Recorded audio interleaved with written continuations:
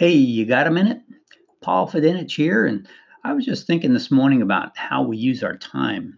It seems that when we have forced free time, our minds wander to the negative. We create conspiracy theories, and then the beast takes over our lives. And now, if you're like me, there needs to be some very compelling reasons to take some downtime, some me time, some self care time, an intermission, a timeout, or a pause, whatever you want to call it. We just don't do it because we're all so busy. But sometimes life happens and we're forced to take that break. Like right now with the coronavirus. We're all stuck at home where most are supposed to be working from home, but I know how that works. So I ask you, what are you doing with your downtime? I myself, I'm juggling many different things that have been put on the back burner for a while. Like the book I started back in 2008. You might just see some substantial progress at this time. I'm preparing new CE classes that need to be sent to the state of Florida for approval. I've created some new groups on Facebook and started my own podcast. I mean, I've never thought that I would even have a podcast, let alone start one out. But I'm preparing a home buyer seminar package for real estate agents as well. And I completed a 3-part webinar series for brand new agents and how to overcome the pitfalls of failed agents, and understanding why you chose real estate as a career and how to choose the right brokerage for you. Just trying to come up with some ideas on what I can do to help agents in starting out with their new career. So there have been many other tasks, such as learning how to use Zoom, learning how to do this podcast, learning how to use the Infusionsoft platform, which I recently signed up for. And I've been doing coaching calls, both as the coach and the participant. So I'm being coached as well, and so much more. Heck, I even power wash the back porch so we can sit outside while we've got some great weather. But yet, I'm still managing to have my self care time, which is really important. I'm getting my workouts in at home. Luckily, I have some free weights and I have some gym equipment, some minor stuff, but enough to be able to get by and do a good workout.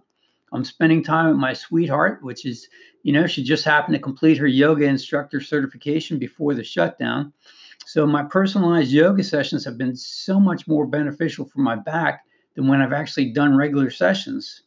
Valerie's certified in chair yoga, which is phenomenal and which will be great for any corporate entity wishing to have their employees be more productive. And I'll give you more on that later, but it's really made a difference. Excuse me.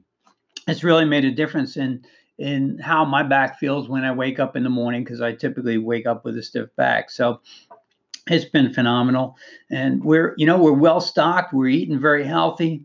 And more importantly, is we're staying away from anything negative. We watch the news conferences because, we want to stay informed, but we don't like watching the news itself. And it seems like my Facebook feed has been filled up with so much more positive posts than in the past. And so I want to thank Facebook for giving me the ability to unfollow people. So if you're one of those negative posters, I'm probably not seeing your post, but that's okay.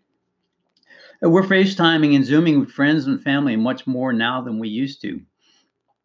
So as you can see, that even though I'm still busy during this quarantine, I am still staying positive, taking great care of myself, and preparing to raise my game as we exit the crisis in the near future. One perspective I heard my mentor, John Maxwell, give yesterday is to feed your faith and starve your fears. Because what you focus on grows. And when people are fearful, they just freeze up, they don't move. So the only way to shake the beast is to not feed the beast. Again, stay away from unnecessary news. Limit your time on social media and unfollow those with negative posts. You don't need that stuff. Avoid the conspiracy theorists because they're out there. There's all kinds of stories popping up about this and that. And know that we have been through so many different crises and some even much worse than this one. It's what you do with it that matters. So the more you prepare yourself now, the quicker you will rise to the top when we're on the other side of all this. I hope you're making the most of your quarantine and feeding your faith. Have a magnificent day.